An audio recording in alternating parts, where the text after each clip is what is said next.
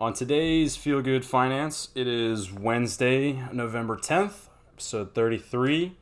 And the biggest news of the week that came out that I think is the most interesting, and while everyone's been talking about it, I think it's worth talking about again, is that Elon Musk let a Twitter poll decide the fate of the largest taxable event in literal known history. He basically said a yes or no poll for anyone and everyone to vote on, and it was, should I sell 10% of my stake in Tesla? Which I can't remember how many billions of dollars it is, but it is billions of dollars worth of money. And that would, of course, be taxed as income if he takes that in. And so, people piled on and were like, oh my God, yeah, like, we need all that tax money, blah, blah, blah. And he was like, okay, well, here's the other side of that is that no one's really talking about is that his younger brother, I actually don't know if he's younger or older, Kimball Musk, whoever the older one is, and then someone else on the board sold a ton of their stake in Tesla right before he put that poll up on Twitter. And I want to know if that constitutes as insider trading. Yeah, that's a good question. That was a quick yeah. He has family members just dumping stock right before he's putting a pull up like that. It's bizarre. It's definitely out of the ordinary. Well, yeah, but it wasn't guaranteed that it was going to be a yes or a no. Like, he let the people decide. I think he just bet that it was going to be a yes. Yeah, that's true. That's a good point. But I guess, if you use... call him an inferencing. If you judge the general Twitter audience, if a billionaire says, should I sell all this money, tax money, blah, blah, blah, they'd probably lean towards, yes, you should lose money and get hit with taxes. Well, the crypto guys were all over there. They're like, oh my God, Daddy Elon, no, we got to pump the stock higher to the moon. And then all the other, actual finance people were like, yes, it's literally overpriced. It's 37 times X earnings or something like that. It doesn't make any sense why it's this high. We need to correct. And then the socialists were like, yeah, we need you to pay all your taxes so that it can go directly into the government's pocket and not actually do anything. But that's another story. Point being, it was totally across the board. Everyone was split. It was the wildest thing. I did a little bit of scrolling. I did a bit of a deep dive, and the raw data led me to believe that there was no consensus. It did vote yes, and I was surprised. It was like 56%. Wow. Has he made a statement? Did he do it? So he said there was no direct time statement, which is good because he would immediately get sued by the SEC if he made a time statement. That is very clearly insider trading. But so what happened was probably I think yesterday was it or today? I don't know. Very recently, Tesla had a massive fall in share price. So everyone's like, up there it is. But of course, it could also just be everyone dumping in anticipation. Or this could all be a game, and I don't know. It's just a mess, but it's funny because we've literally entered the matrix where just nothing matters anymore, and people are making ginormous financial decisions based on Twitter. It's unbelievable. It's reality as we know it shifting to the metaverse. Nothing in this life matters. Reality of some kind. God. Okay, and we should probably get the rest of the social media stuff out of the way. And This is only worth talking about because I know we cite the part of the result of this, but Dave Portnoy, who's a very polarizing figure, he's the founder of Barstool Sports, and he's got a heck of a lot of money behind him, and he does have a very strong pull over the media. He's got millions and millions of people that pretty much do whatever he says, which can be dangerous mob mentality, but he's been throwing pretty much a week and a half long temper tantrum all over the internet. Somebody at Business Insider slandered him and said a bunch of things that he claims to not be true. And now he's basically become a one-man wrecking ball trying to tear down everything that is Business Insider and subsequently, unfortunately, the Morning Brew, who we talk about a lot. I love the Morning Brew. I love all their products. But the problem is that the founder or one of the main guys in Business Insider that he's really angry about, Henry Blodgett is his name, is one of the board members on the Morning Brew, and so he's not too happy about that, and so he doesn't like this guy. This guy was accused of securities fraud back in the day, and actually he's no longer legally able to ever work in the securities industry, which is very interesting, and so that has been targeted quite a bit. And I would be remiss if I didn't report that this is all just one ginormous mess and will literally be resolved if everyone would just relax. Yeah, I'm of the same peace of mind you are here. It's goofy. I am a Barstool fan, and I find Portnoy to be a fascinating individual. Yep. He's great in the media. He always makes a good headline. He stands his ground on everything, literally everything. If he wanted this to kind of die down, he would stop talking about it. And I understand. I heard an interview he did today as well on some media outlet. I can't remember the name of the source, but he essentially said his lawyers advised him to stop talking about it too, and it would just go away. And he's like, no, I'm not going to stop talking about it. I'm going to blah, blah, blah, blah, blah. And I'm like, you're just essentially just marketing for Business Insider, because the more you talk about it, the more I want to go give them my money to read this article. Right. And it's genius on Business Insider's part. I mean, it's not slander. I guess they went out and at least it's not slander on their part. Whatever the girl said about him, that's whatever. But apparently they have direct quotes from 2 young females that were involved with him.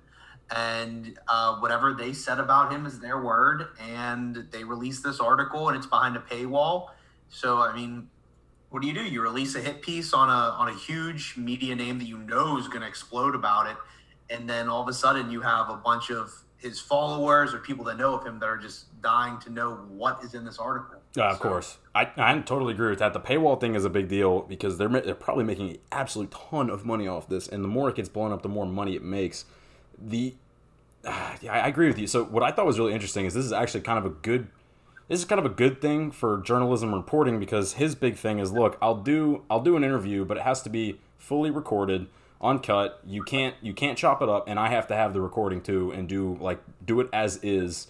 Not on your terms, not over email, on video. And I said, it's actually a good thing, because a lot of times things get skewed and chopped up. So, I mean, he may be an asshole. He may be wrong. Something may have happened. I don't know. Point being, I really hate when things are skewed in reporting, and I think everything should be out in the open as much as possible. If everyone is transparent, pretty much everything is good. So that's my take. That's the best I can take away from all this mess.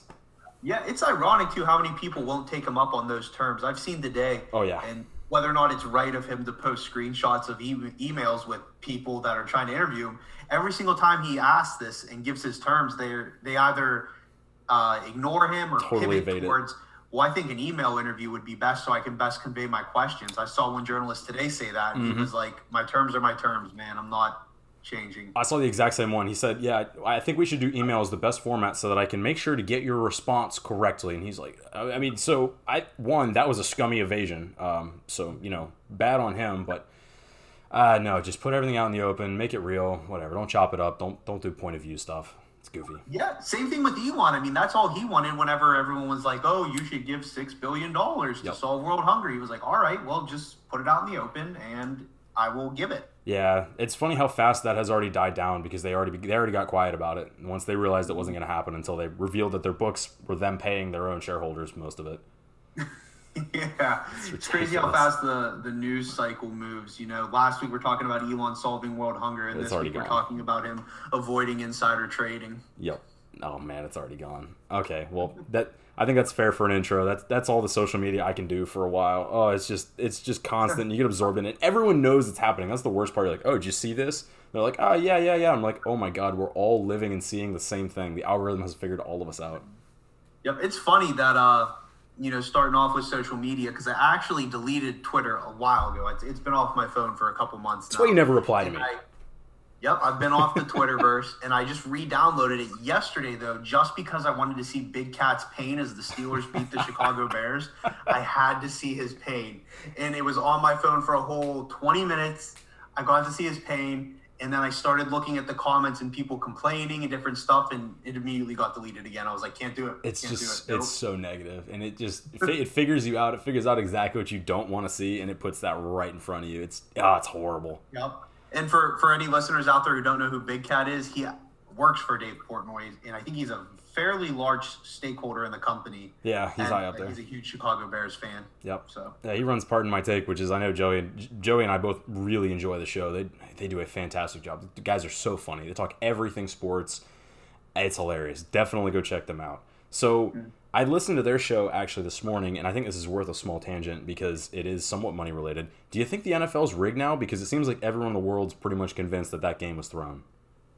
This season, more than ever, I've been listen, in the past, I've always, now and then will be that guy, oh, it's rigged, that's BS. Sure. But you cannot tell me there has not been a lot of suspect things going on this season, especially this past Sunday where like 7 underdogs won. And I know you love your Jacksonville Jaguars, but they had no business winning that game. No, Josh Allen played great, but Yeah. the Bills' Josh Allen did not play as well as he should have, and he's usually a fantastic player. So this is why I am concerned about this, is because sports gambling has become legalized in several states now, and it is moving faster and faster.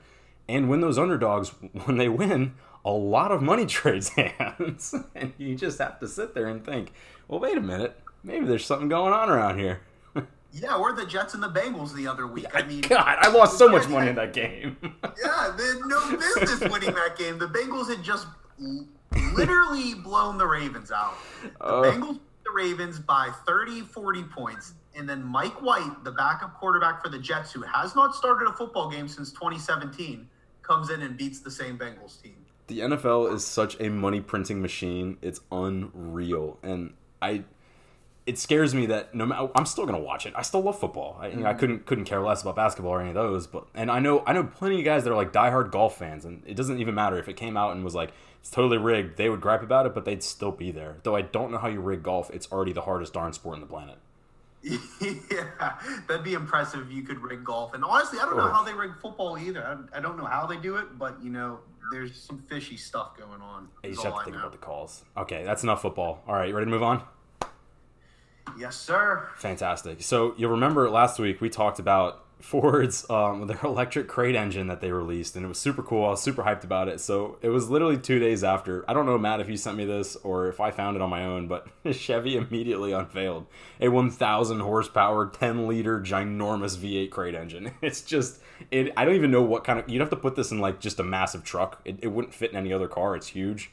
And it just reminds me of all the memes where you have, it's usually Dodge is doing this, where verbal meme, I'm calling it now, where, Ford would be like, we've got the new hot electric SUV saving the planet doing all this. And Chevy's like, we're going smaller, lighter, faster, making sure everything's really pretty so that we don't disturb the climate. And Dodge is like, rails a line off a minivan and is like, I slapped a V8 in this thing and it's got 1,200 horsepower. What you going to do about it?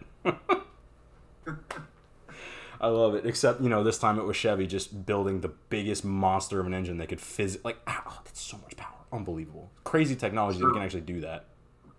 They unveiled it at SEMA, and so Hoonigan had their hands on it. They're the ones that got to touch it first. That makes sense. And in true Chevy fashion, they tossed it in a third-gen Camaro. Like IROC Z generation type Camaro, and it's just massive. It's huge. You can't see out of the front windshield. It's just a big old nasty muscle car with an engine bigger than the front hood. I mean, I'm just imagining some dude pulling out of a trailer park, smoking a pack of cigs, blasting 80s rock out the window with a giant engine in the front. That's what it looks like. It is. I'm gonna look it up after the show. I'm really excited because when you say 10 liters, it is impossible to picture how big that could be. It's huge. It's ridiculous. It's got a massive blower on top too, of course. Yeah, of course. You got to make it. It's just so goofy. Well, in other car news, so the official. I know. Okay. You know what? I'm gonna call myself out here. I misspoke the other week. So I think I said Rivian has gone public last week. That was not true. The official report as of an hour ago, and I looked this up, which is yesterday for anyone listening to this fresh, it, quote, could go public as early as this week. That is the direct quote. And there was a bunch of people griping about pricing, and apparently it was overpriced for a while, and now it's underpriced. I don't know. Whatever. I would let the suits fight over it. But point being, my bad. So it should be coming alive soon enough as an IPO. And so I was curious because I looked at the Lucid IPO because I like Lucid Motors a lot, and they've gotten a lot of excitement recently. They obviously had their little IPO pop, and then it settled down in the past few months over to about where the price should have been, what people were willing to pay for it in an active market. And they've gotten a heck of a lot of excitement recently, and I think it's purely because of all the Oh my God, you just put up the picture. I'm sorry, I got distracted. That thing is beautiful. But the point being, they got a lot of excitement, and I think it is because there's another electric car going public, and I think they do feed off of each other, which is very interesting. You have to wonder, how long do they feed off of each other? Like, if another one goes public, is that going to help? But these are names that we've been hearing for a while, so I don't know. That was on my mind. I was really curious. I was wondering if you could just play that. Yeah, I think as more come out, it's just good buzz. It's another player to the game. I think, if you saw a couple more, just follow it. It keeps it relevant, keeps it in the news, and just kind of, I don't know, keeps it going. Sure. I can agree with that. I am a Lucid shareholder. I picked up a few. I was like, I think this is a great company. I love the design. The car is fantastic. This is not financial advice telling you to go out and do that, but I'm just saying I like it, especially with the way how young this industry is. So I'm pretty happy about all that. And okay, I'm gonna see if I can link some of the pictures in the show notes. I don't know if I'll be able to, but that car is unbelievable. It just literally looks like a brick with a ginormous engine on it. It's huge. So, yeah, I misspoke. There's not a massive blower on top, but it is pretty ridiculous seeing this gigantic Chevy 632 sitting in this old third-gen Camaro. Jesus, that's such a big engine, man. It's funny, is like as our cars get smaller, the outliers get more extreme. Makes me happy. We're going in two different directions. We're getting massively bigger engines and at the same time reducing other cars down to practically nothing and trying to make batteries smaller, cars faster and tinier. So it's like, I don't know. We got two different groups that are both going in opposite directions. Everything's polarizing no matter where we go in the world. Well, I've been saying that. It's a really good thing that we have, our standardized vehicles can all be really small, boring, and wimpy. I'm cool with that. And I think they should all be these little tiny electric things with maybe 100 horsepower that can just zip around and get you where you need to go. That's great. I want 95% of the population to have that because I fall into the 5%. I'd like to have a V8. I'd like gas to cost $1.50 a gallon, and I would like to turbocharge that V8 and rip it all day, every day. That's what I want. And that'll be really cheap if everyone's not doing that. But I think at the same time, if everybody stops driving cars and they all get little zippy electric cars, then as much as we think gas is going to go down, I think it's going to go up because no one's really going to we're not going to have all the same infrastructure to get gas over here because no one's going to use it as much. We're not going to have gas stations in the same sense that we do now. We're going to have charging stations. So it's going to be, normal gas is going to cost like race gas. Well, that's totally correct, and I actually completely agree with that. And I think that's the main reason why gas has been so expensive nowadays. It has nothing to do with political policies and any of that. It's purely because we haven't put any investment dollars into drilling for new oil. The stat we used a while ago is it was like 2015. I think we did like $100 million per year into investing in new exploration of gas. Now it's like $50 million a year. We've literally, or billion, I don't know, but it was cut in half 6 years later, half, and we're consuming more than we used to, even though we're switching over to all this other stuff. We're still consuming a shitload of gas, and we're not mining as much for it. So you're right. That was a long way of saying I completely agree with you, and you're totally right about that. I think we're just shifting it from the consumer level, like being you and me on the road, to commercial. The gas that we're using is going to power the plants that are creating the energy to power the electric cars, of course. Which is, I guess, good because we can switch that over easy enough to green power. It's easy to do it on that level. We can also make that a lot cleaner than the cars that are on the road. But it's not like switching over to an electric car is that much greener right now until we fix the part where the power is coming from. Well, okay, so that I do disagree with because you create a heck of a lot more. You create a much larger efficiency, whenever you do that. It's easy enough to create the electricity from burning the gasoline, and that electricity will take you further in the car because it doesn't take as much to charge it. If you're just straight up, flat out burning raw gas, that's different, especially with diesel, which is quite literally just ready to go, super refined. Fair enough. And there are some more carbon scrubbing emissions things that you can have at the plants that generate the electricity. I just think that it's not perfect still. We have a long way to go from the green image of the Tesla being as green as it seems. Of course, I agree. But it's a good first step, right?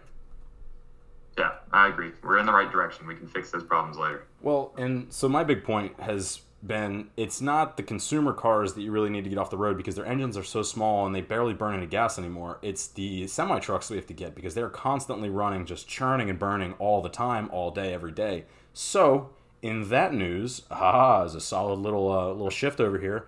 PepsiCo says that they're going to be getting their first Tesla semi-trucks by the end of the year. and we're following a theme here. The official report from Elon Musk was, maybe. So they originally ordered 100 of them, 100 of these the Tesla semis in 2017 as soon as they were unveiled, and they said, all right, we're going to have them delivered by 2020. That didn't happen, so the new timeline is beginning 2022, end of 2021. So that is quickly approaching, very quickly. They're planning to get 15 of them at the end of this year. And so I was curious about the cost. It said they cost about $150,000 to $180,000. So I said, okay, well, what does that mean compared to like an actual semi truck? Because in my mind, the only reason you'd get one of these for balance sheet purposes, if you're trying to make money, is because you're going to reduce 1, brakes, 2, oil, 3, fuel costs. Makes sense. Tires maybe, but whatever. That doesn't really change at all in an electric car. So I took a look, and apparently normal semis cost anywhere from $30,000 to $200,000. That's a huge spread. So I found a bunch of used semis that you can find under $30,000. So can we buy a semi? We could. I think if you buy a semi under $30,000, even under $50,000 to $70,000, you're taking a massive risk. Yeah, it's just gonna be like a piece of junk from the 70s. That's like going and buying like a Mercedes for like $10,000 on Facebook Marketplace. Yeah, you really think that's a good idea? Uh-huh. Yeah, it's the guys that are like, yeah, I got this refurbished 2008 BMW 335i. It's only got 180,000 miles on it, and replaced the motor twice. And you're like, okay, that was a bad idea. Solid investment. Yeah. It's an appreciating asset is what that is. But I thought this was really funny, hot off the heels of the Hertz news, where they were like, yeah, we're getting all these cars and all this stuff. And Tesla's like, really? Are you? I didn't know this. This is news to me. Yeah. So I think, 2 for 2, the consistent variable here is Tesla. Yeah. Whoever's in charge of their communications, I think, needs to, I don't know, be better at forecasting or their job. Yeah, seriously. Well, they've got the Amazon issue where I think there's like 12 heads that are all talking to each other, and none of them are working on the same project all at the same time. But I don't know. It'd be curious to talk to someone up top. See if I can get a cold email out there and get someone to talk to me. See what the heck's going on over there at Tesla, and why every single business thinks they're getting a large sum of cars here soon. Well, yeah, I mean, he did the thing where he signed all these pre-orders from a whole bunch of companies. Like, the other ones I have down here that I wrote down are Walmart, FedEx, and Anheuser-Busch, all ordered from them as well. It didn't give me amounts or how much they paid or what happened.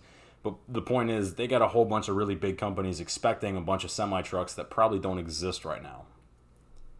Mm-hmm. And given the microchip issue, probably won't be existing for a while. Yeah, that is the big one. I don't know. Hopefully that'll get fixed. I've been saying that I want to get fixed soon. I heard, I don't know who told me this or why they told me, but someone who had some kind of information said, we're looking about June next year. And I was like, that's a depressing idea, but that's okay.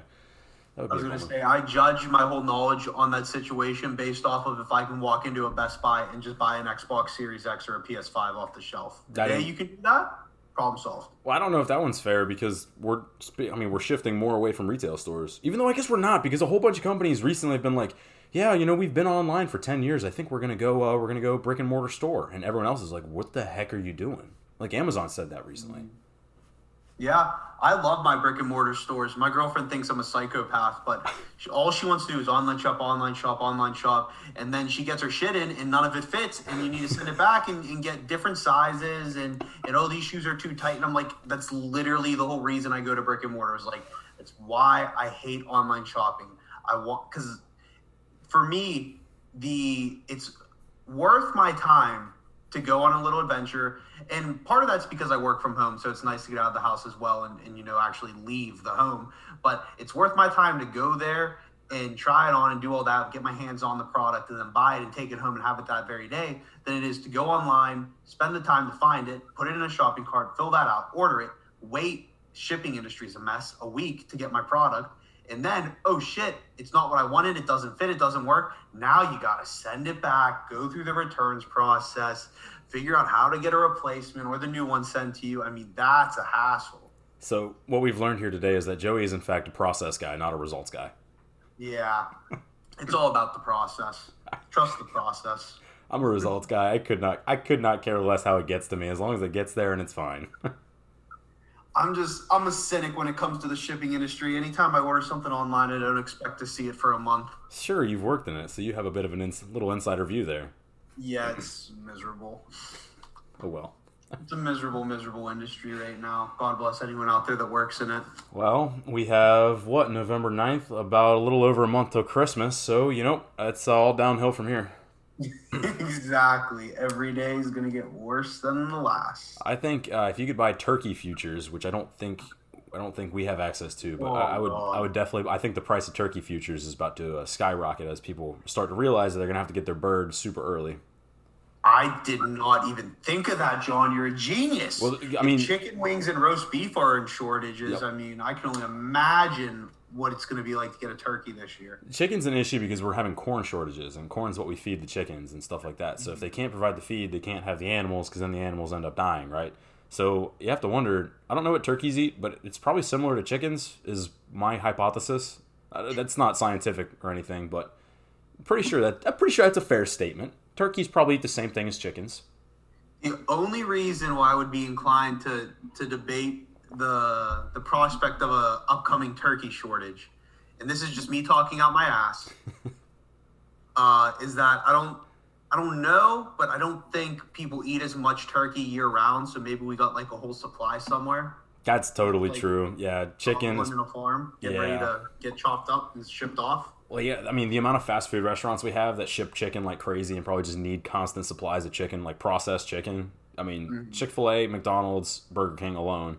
Popeyes. Wendy's, Popeyes, all those big chains. Yeah, it's true. And anytime I'm shopping for like my monthly, weekly meals or anything like that, I immediately go to chicken breast over turkey. I would never get turkey. And chicken, it's easy protein. Right there, done.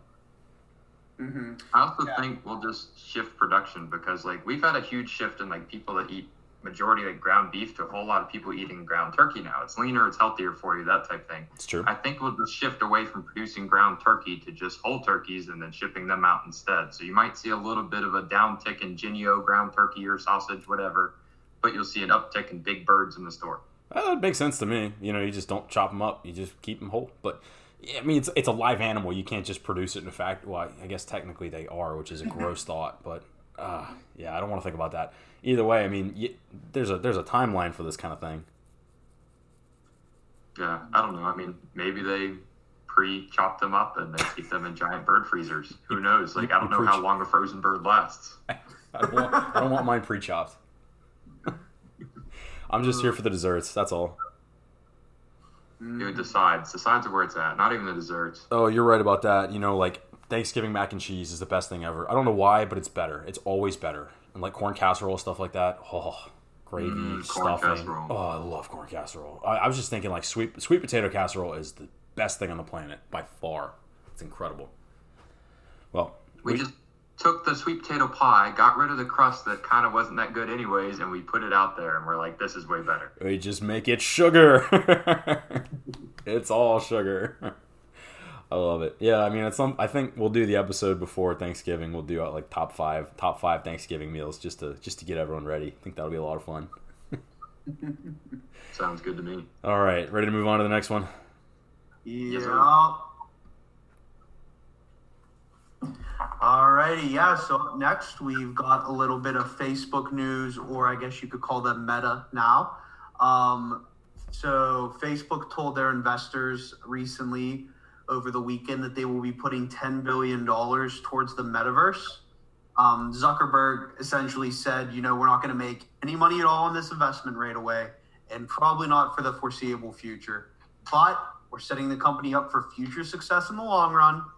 And then he told them that he believes the metaverse will be the successor to the mobile internet.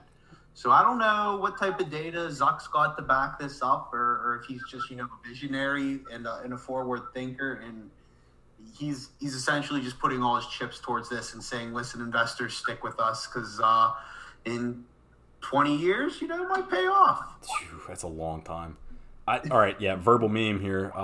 Bold move, Cotton. Let's see if it pays off. So exactly. I see ads for it everywhere now. Like I cannot open up my phone without getting some kind of metaverse ad on some kind of like anything is popping up and everyone's trying to talk about it. So I think just people talking about it is really good news for him. But apart from that, I also see meta stuff pop out more. So that was like a really, really quick, smooth name change. And they've totally been on the ball for that.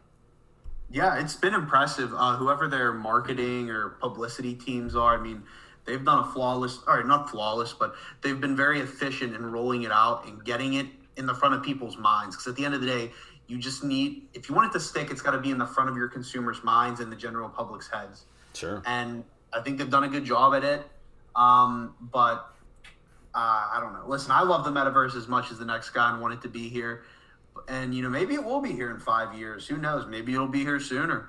But right now, I just see too many scammy companies saying the metaverse is here now. Sign up and create your avatar and join the metaverse. And it's like, that's not it. It's hard to explain it, but some guy in his basement creating a little service where you can create your own avatar for $25.99 a month is not it. Right. No, I agree. We'll see what happens.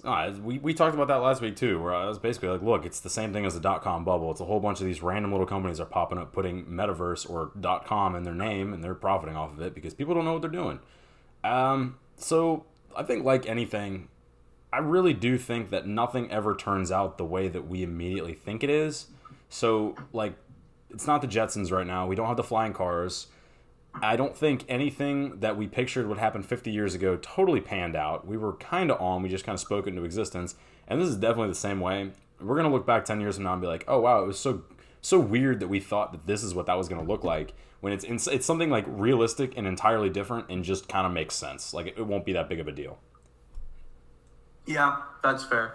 And I think that happens with a lot of things. I know we've talked about virtual reality before and how, I never thought like the Oculus Quest would be the predominant headset that everyone has, and that's how it would be. And I'm happy that's the way it is. It's not totally off, but it's different than how I thought it would be. And then I think same with cell phones, Oh, yeah. Everyone thought that, the flip phones were the end-all, be-all, and then you had smartphones, and then they kept trying to make them smaller and smaller and smaller, and we thought in the future, we'd have no phone. It'd be like, I don't know, some crazy futuristic thing, and like now we're just stuck with the iPhone, and all right. Well, the watch is a good idea. It just wasn't there yet. So, like, having the idea that I could do every single thing from a tiny square on my wrist, if I could tap it and it pops up like a little augmented reality screen and I can work from there, that'd be great. I don't want to carry anything. I don't want to have a wallet. I don't want to have keys. I don't want to have a phone. Nothing. I want that little square on my wrist so that if I lose everything, if I don't lose anything, but if you lose something, you lose everything. I'm okay to take that risk because I just won't ever forget it. Might be bad for some people who need to hedge their bets, but I would so much rather everything be on one tiny little piece and be done with it. Yeah, if Apple could perfect that, I mean, that would be the best thing in the world in regards to phones and that solving the whole pocket real estate issue. Yep. Because I also hate crap in my pocket. It's terrible. It's bad. It's bad for you, too. Yeah, but right now I'm just not sold on. I mean, I've had an Apple Watch for, I don't know, a couple of years now, and I rarely wear it. I know people out there who don't take it off, but it's not there yet in my mind. I agree. I totally agree. It's a cool piece of technology. Hopefully it gets there. Yep. But all right, I think that's all we have for tech today. Moving on, unless you guys have anything else in tech. I'm fine to go down to traditional investment stuff. I have a pretty interesting one to lead us off with, too. So all right, take it away. This was fun. It was, and I know this is going to resonate with a lot of people who've gotten the FOMO recently of missing out on the crypto markets and all these random 21-year-olds becoming millionaires and escaping the world. Is the Wall Street Journal did a great piece, I thought, on how young millionaires would rather manage their own money than use an advisor. And I said, well, absolutely flippin' duh. Like, why the heck would you? One, all these, they get calls all day from people at Goldman Sachs, Merrill Lynch, Morgan Stanley, all these random people who they don't know. They have no idea who they are. And they're like, yo, hey, let's go play golf and, talk about your finances and your future. Why would you? They're having so much fun not doing that. And plus, they probably don't golf. They made their money on crypto. If you made your money on crypto, you probably don't know how to golf. I'm willing to put that one out there. But just the whole takeaway was like, yeah, they just dodge these advisors and they believe they can do it themselves better. And there was a little bit of like a snide tone in that too. And I said, well, of course they feel like they can do it better. They're making 100% returns every week. And you're making, 8% in the year? I mean, move on, dude. Like, the markets have gotten so out of whack. It's going to take a near cataclysmic event in the crazy markets to have everyone drop back down to reality. And I don't actually think that cataclysmic event is coming for a long time, if ever. I think this is going to continue to go, and we're just going to adjust. Technology is going to move faster and faster, and there's going to be these opportunities to escape the game. And whenever the market turns, you can make all your money really quickly, and then you're the one who gets to put it into other projects. The other takeaway here, and then I'll shut up, is that those aren't the people that we should be trying to take money from, because obviously on the other side, there's a lot of people who are like, oh yeah, there's all these people who made all that money. We should tax that. We should do this. Blah blah blah. It's like, no.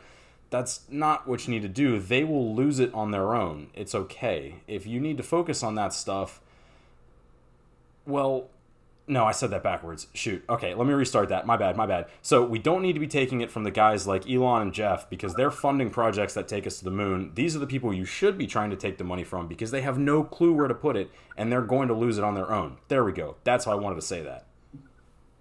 Yeah, I think like I said last time, like the people that are making the most money right now, these kids that are millionaires at teenage years are going to be the ones that are going to lose it the fastest because the ones that are going to stay millionaires put the money in, made the return, and got out as fast as they could. Of course. Because they know it's a tulip. Yep. It's going to crash eventually. Yeah. Maybe not sometime soon, but it's so volatile it could be any day. That's what I say. I said, look, if you handed me $5 million, you'd never see me again. I would literally put it in an index fund and just go away. I'm gone. Bye. All right, I'll take those easy little returns. I'm going to go be a bartender somewhere in Aruba. Huh. Yeah, I think it's a good thing. Like, it's a great way to make money if, like, you can play around with it, take fun money. Like, but if you start getting massive returns, take the massive amount out. Play with just the dividends you're making off of that money that you have sitting somewhere else. Like, don't invest this huge nest egg that you have in something that can change so volatilely. Of course. I would say, but I have no financial experience. No, I actually totally agree with that. If the $500 your grandma gave you for graduation Christmas money, you do that and you accidentally make $200K, like just boom, and that is probably a best case scenario for a lot of people. But that has been happening. It's just crazy to think about.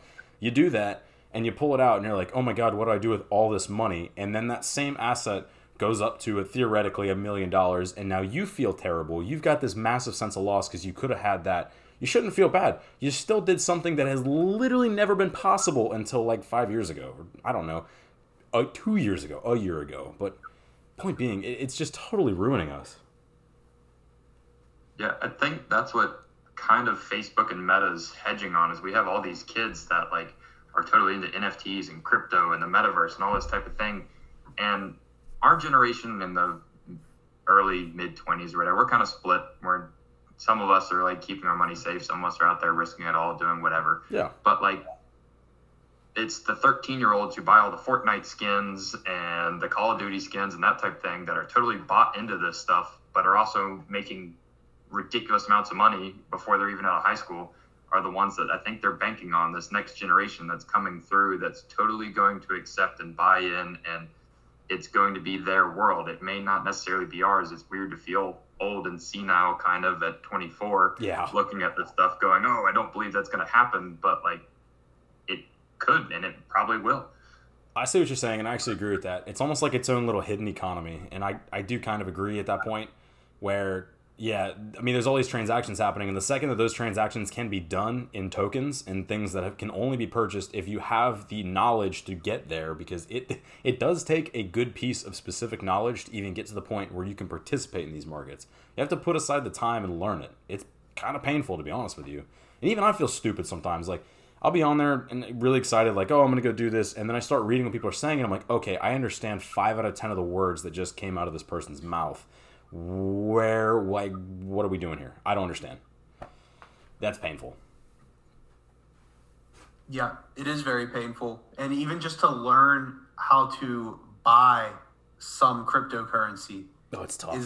It's not easy. I mean, I know several people older than us who want to get into the market and just don't know how, and it's like it's not an easy subject to teach anyone. Yeah, it's usually like a give up after the first kind of wall. So the first wall is typically, okay, open yourself an account like you would a brokerage account. Go to Coinbase is the biggest one. They're obviously controlled by the SEC and all this other stuff. So go to a place like that, open an account, and then they say, okay. And I know the issue that I've hit recently is you get there and you say, all right, you get to the very final point, and they're like, okay, transfer us money. And they say, well, I don't really want to do that because conventional knowledge says you shouldn't give your money over to something that is promising you Chuck E. Cheese tokens on the internet. But that is like the main wall. And then once you get past that, even though the money's on there, you have to store it in a wallet and you have to do this. And some wallets charge gas fees and some have no fees and some have this. And there's just so much. It's not streamlined. It's painful. And I know we're like totally getting off topic for traditional finance and going into DeFi stuff, but we can go back to that because I did find another wallet. I'm a MetaMask user just because it's easy, and I found another one. The problem I had was the gas fees. It was like it literally costs more in gas fees to process transactions than it actually the transaction is. So apparently there's other ones that run on different tokens, and it's just it's an endurance race to keep up, man. Oh. God.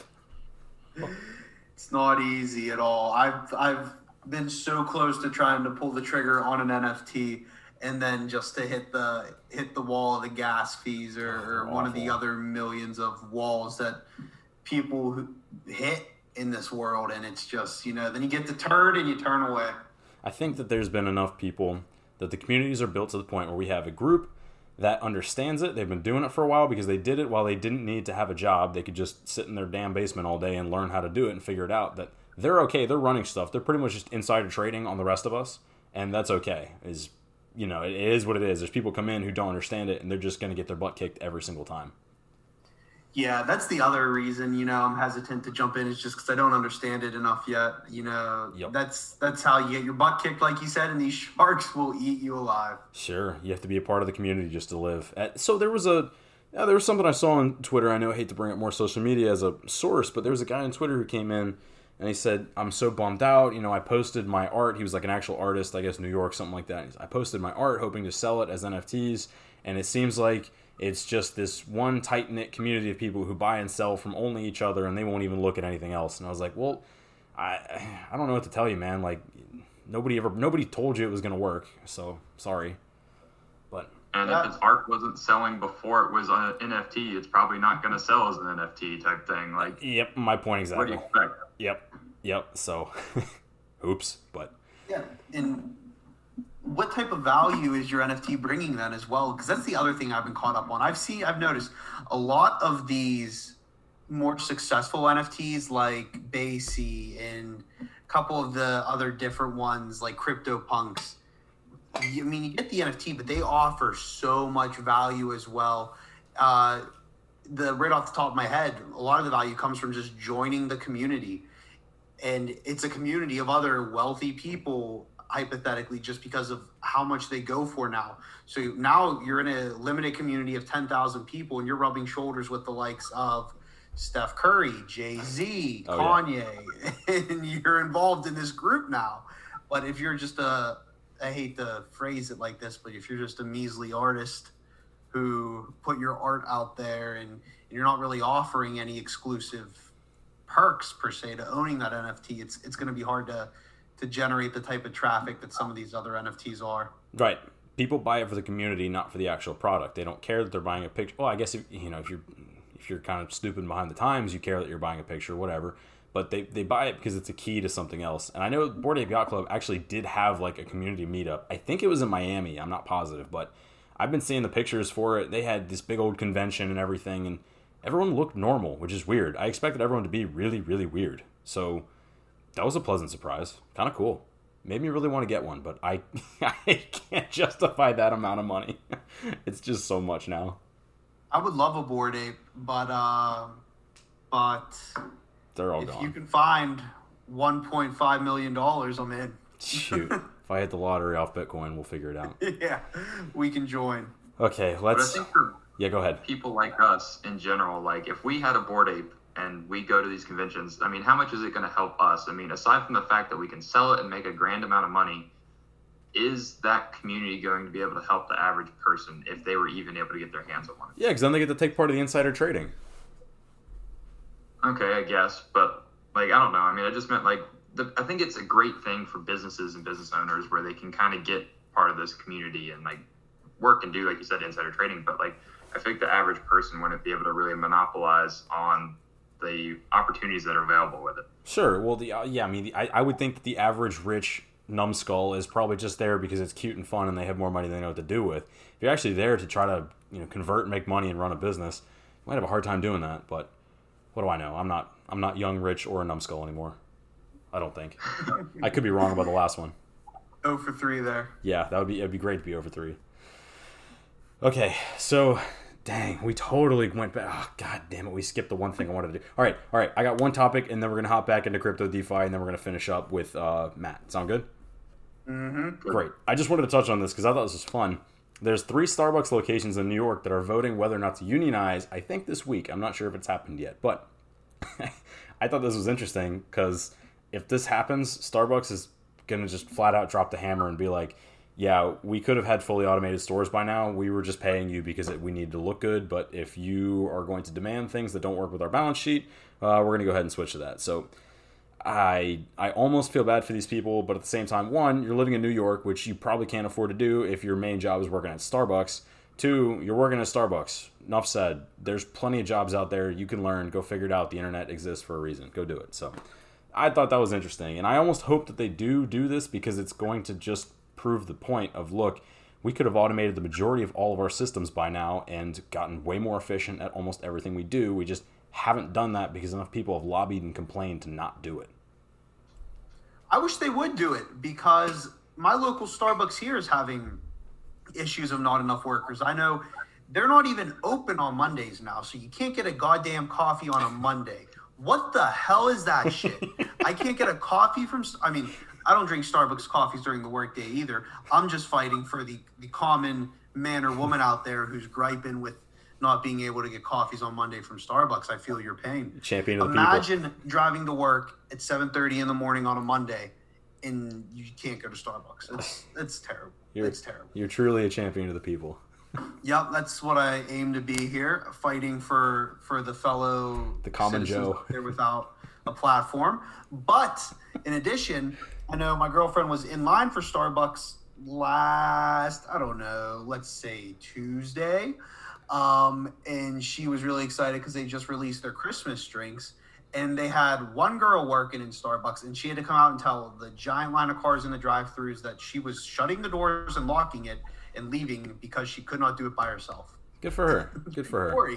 But, at the same time, why your Starbucks is so expensive and what people complain about is because they have to charge enough to pay their workers. So it'd be a lot cheaper and a lot faster. Like, you could get much more consistent drinks. That's my issue. Is I don't want to pay $6 for something that's not consistently good. And this is more gripe with Dunkin' than it is Starbucks. Fair. But I'll go get one coffee and it tastes like I'm sucking down straight syrup, and you go get another coffee and it tastes like it's pure black, but they look exactly the same. Yep. So if I can get a consistently good coffee for $5, I'm more willing to pay for it. Yeah, but you just don't want to have to go ground your own beans and actually do the darn thing yourself. Yeah. Sure. If it's superior and better and consistent, I'm more than happy to pay that for it. Heck of a lot more caffeine too. Oh my God, they load that stuff up. That's so funny. I never thought about that, but Dunkin' does have ridiculous inconsistencies. And I'm more of an iced coffee man myself from Dunkin', hot coffee from Starbucks. So anytime I get an iced hazelnut coffee or an iced French vanilla coffee from Dunkin', I normally get the very, very large supersized ones because, I enjoy ruining my heart at a young age. But it like Matt said, it's either you're sucking down syrup or you're drinking black iced coffee. No in between. I'm like, I thought I asked for hazelnut in this one day. And then the next day, it's like, holy shit, is there any coffee in this? Or did you just pour hazelnut syrup into a cup and hand it to me? This is like the most first world problem I've heard in forever. It's a struggle out here, people. It is, but if you're going to pay $5 for a cup of coffee that you can make at home, I'd like it at least to be consistent. It's true. I mean, that's a minimum ask. If you're paying for They're it. milking my wallet, John. They're milking my wallet. I don't know, and man. I'm the sucker that keeps going back. They're getting paid $10 an hour. I don't think I'd do a very good job for $10 an hour either. That's not a whole lot of money. No. Everyone out there knows, though, I'm a French press guy at heart, so my Dunkin' and Starbucks trips are few and far between. But when they occur, Dunkin', get your shit together. It's true. All right.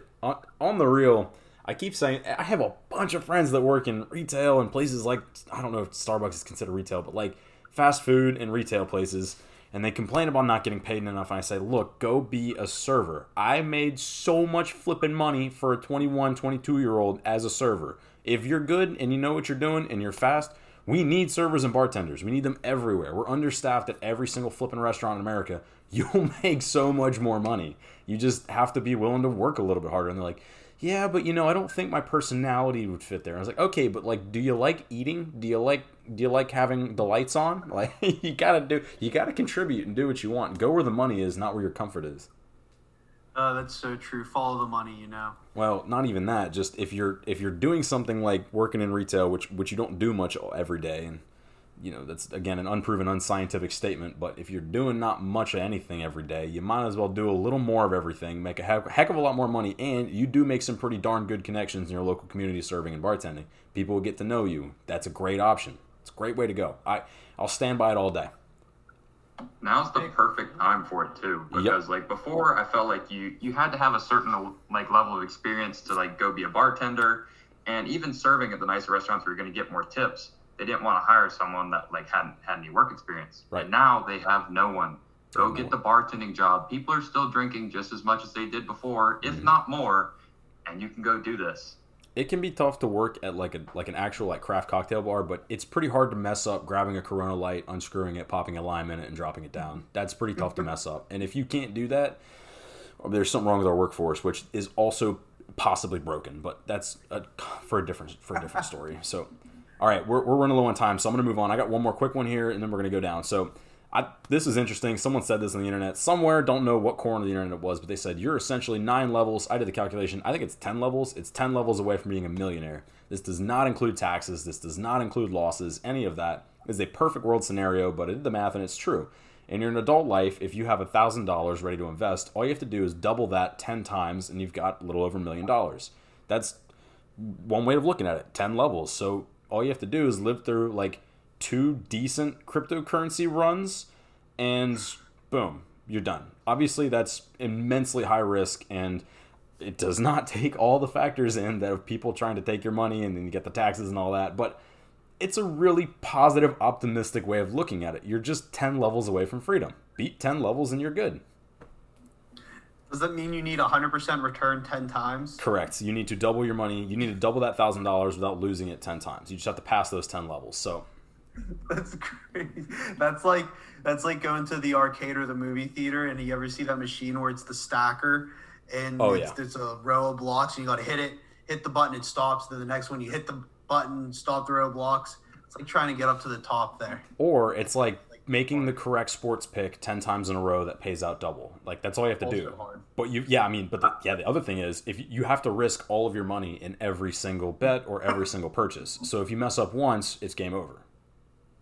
Yeah, I was thinking it's like roulette in Vegas. Like, you just got to pick the right number 10 times in a row with all of your money and not mess up. And I was like, yeah, the odds are pretty low, though. Well, of course, roulette. Try that. I don't know. I think I would be willing to argue that the crypto markets are a heck of a lot easier than roulette. I'm thinking sports betting. I'm thinking if we can find. I don't want to put up $1,000. I tell you right now. Like, you want to put $1,000 into a sports book, but it's hard to find a bet that gives those type of odds. Yeah, Vegas is always going to be scalping you. Okay, all right. Just bet on the Jaguars to win, and they just got to win 10 times in a row. Yeah, great, That'll make you a millionaire real fast. I'd rather play the roulette. I'd have more fun. I'd have way more fun. Hey, after this past weekend, the Jaguars might be able to make you that million. I think they're getting hot. Hey, we've already talked about the NFL being rigged. I don't know if we need to go back there. All right, let's move on. It's broken. It's so broken. Okay, all right. I just wanted to hit one thing, and then I know someone else has something for crypto. We're going to do medical, and we're done. All right, so what I wanted to do is I recently found the Phantom wallet, which exists on the Solana blockchain. That's a lot of words that a lot of people probably are not going to understand, and a week ago, that would have meant nothing to me. So I tried to break it down. My understanding of this has always been you must store your stuff in a wallet. And I was like, okay, all wallets work the same way. Duh. Turns out I was wrong. I learned something today or yesterday, whatever. So I learned that different wallets exist on different blockchains. So like MetaMask, what I use, exists on the Ethereum blockchain. And there's so many people using it, which is why the gas fees are so darn high. Apparently, this one works pretty good because it exists on a different chain that is operating completely separately for it. And it's like feeless and a whole bunch of other stuff. So I Googled it. You should Google Phantom Wallet, Phantom. That's the best I can do for the explanation because I truly, it's a lot. And maybe that's a good way to start learning and get your intro to the world. Yep. It's a lot. I've not dabbled in Solana, but I've looked into the space before because John and I had discussed purchasing a Red Panda NFT, and the Red Panda existed on the Solana blockchain, so therefore we couldn't buy the NFT with Ethereum, mint. You couldn't mint the NFT with Ethereum, and therefore you couldn't use any of the wallets that we had access to because you needed a Solana wallet. And it was just, once again, I got turned away because I hit the wall way too much to go through and set up a whole nother wallet, put all my bank account information into a whole nother company's wallet that, or base of trading or whatever. It's just got too much, but. Yep. I agree completely. Yep. All right. Who's got the JP Morgan? Yep. On the topic of Ethereum and different cryptocurrencies, this is a short one, but according to JP Morgan, Ethereum is now a superior investment to Bitcoin. So do with that as you will. That's not investment advice from me. That is from JP Morgan. I wonder how much Ethereum the JP Morgan share or board of directors is holding right now for them to issue that. It's an interesting statement to just throw out into the world. Obviously, there's more into it, but we're running low on time. So if you're interested, you can look up their recent, I forget what it was published in, whatever they release every year about blah, blah, blah, and, good old finance stuff. But you can read for yourself why they believe that Ethereum is a superior investment to Bitcoin. And I would be hard-pressed. I would be inclined to believe that their board members have a large sum of Ethereum. Yeah, JP Morgan gets a little bit of credit from me, and then we're going to move on, is just that they're like pretty adaptive old guys. They're well known as being like the old boys club, but they've been pretty hefty in this kind of stuff. So props to them. All right, that's all I have to say. Is it considered insider trading if they not insider trading, but are you allowed to do that in DeFi? Can they say, oh, we think Ethereum, a huge institution like that, are they allowed to say, oh, we think Ethereum is going to be superior in the next year, and then get the market to all go buy Ethereum? The SEC and the IRS would absolutely tell you yes, but the thing is that they don't control those things. So all they're going to do is control it whenever it gets transferred back into dollars, because they do control the dollar. So that's you just that's have my to answer. keep it in the crypto world. Well, I don't know. The rules haven't been written yet. They're trying to write them right now, but it's a sore topic, so we probably shouldn't do All it right, yet. move on. Yep, let's not spin our wheels. Get it, Matt? All right, so cool in the medical world is I saw that Alphabet, the parent company of Google, if I remember right, Yep. is they're using AI to figure out protein folding and to formulate new drugs based off of that. They're using their AI research company DeepMind, and they've created a new company called Isomorphic Labs to, I guess, kind of figure out what type of drugs they can use based off this. So what does it mean for us? The important thing is that like protein folding, like proteins are like all just like different groups of amino acids that are all twisted around and shaped in different ways, and like depending on how they're folded depends on like what type of receptors they have and what things can bind to them. The more we figure out how they're folded, the more we can figure out what drugs will work to bind the spots that they have open. So they're basically just using artificial intelligence and the known formulations and folding of proteins that we currently have to figure out how these other ones are that we don't have any data on yet. Is this all run through Alphabet? Can I invest in DeepMind? I'm not entirely sure. I didn't go into that. I assume it's just all under Alphabet. I would think, well, yeah, that's the issue, just because I don't really want to invest in Alphabet. They're super expensive, and they're governed by so many different things. I want to buy whatever technology they're using right now. Yeah, I think it's really cool, though, like, just because, like, previously we had to use all these really expensive and different techniques to, like, figure out one different protein, and they said they were, like, working on 350,000 at once. Jeez. Holy cow. Now it's just, what, like 5? Yeah, so, like, like in standard doing the techniques, it costs tons of research money and universities with crazy amount of funds to throw at it. And Alphabet's here just like, oh, we'll just take some of our computers, take the existing ones we have, plug them in, get them to figure out how to do it. Like, it's fantastic. It's a big dub for technology right there. I'm all about it. And it's cool because there's so many different things that like we don't know about the genome and how these different drugs and proteins all fold, because we just sequenced the genome that finished partially in like 2008, and then again more stuff finished in like 2017. So we're like learning more and more stuff like every single day about it, and this is just going to expand it so much more. It always blows me away how little we actually know about ourselves. It's kind of wild, and there's a whole bunch of companies out there that are now studying about like mental illness type stuff, because that's the new development. But I was like, we should probably start with the actual physical problems, because we still haven't gotten those figured out. Oh yeah, like right now I'm doing a class on like neuropsych, and it's a terrible time. And most everything that we think for neuropsych, it's like we just think this. We're not entirely sure. We kind of got some things that might back it up, but also this thing contradicts it, and these studies say it's right. But we'd also said this totally different thing 4 years ago and something totally different 4 years before that. So it's like the brain is the total, like, it's impossible to understand. And I think we're a far, far long way from being able to understand half the stuff that goes on. So that's why things like Neuralink by Elon Musk are totally amazing, that they can like figure some of this out to use it as a controller for a monkey playing Pong. It's true. My question is as well, how fast are we changing to which there's just no way for us to keep up with it? Or is our progression going faster than how fast we're changing? What? Like, the way that we're definitely, the way that we think and that we adapt is changing, which leads me to believe that our brains and physical bodies are actually changing as well, and we're kind of like evolving. So as we figure things out, are those things changing? Like, are we just behind the curve? I don't know if we're necessarily changing the physiology or anatomy of any of our things. Like, our thought process may change, but that's not going to physically change the brain. It's just the different connections and neurosynapses that we may have. But, like, I do think as we get better at science and medicine and that type of thing, we're kind of de-evolving. We're keeping ourselves around longer. Like, even as a kid, as a baby, I burst my lung when I was first born. I probably shouldn't have lived past a few hours type thing. But this is happening continuously over time, so we're continuously seeing more diseases that we didn't used to see because we're just able to keep people alive longer. So it's like we're de-evolving. We're not creating healthier versions of ourselves. We're just keeping more of ourselves alive because we have all this new technology. Well, that shows about how much I know about the medicine world. So I'm just going to stick with investing in the companies that do this awesome stuff and hopefully make money.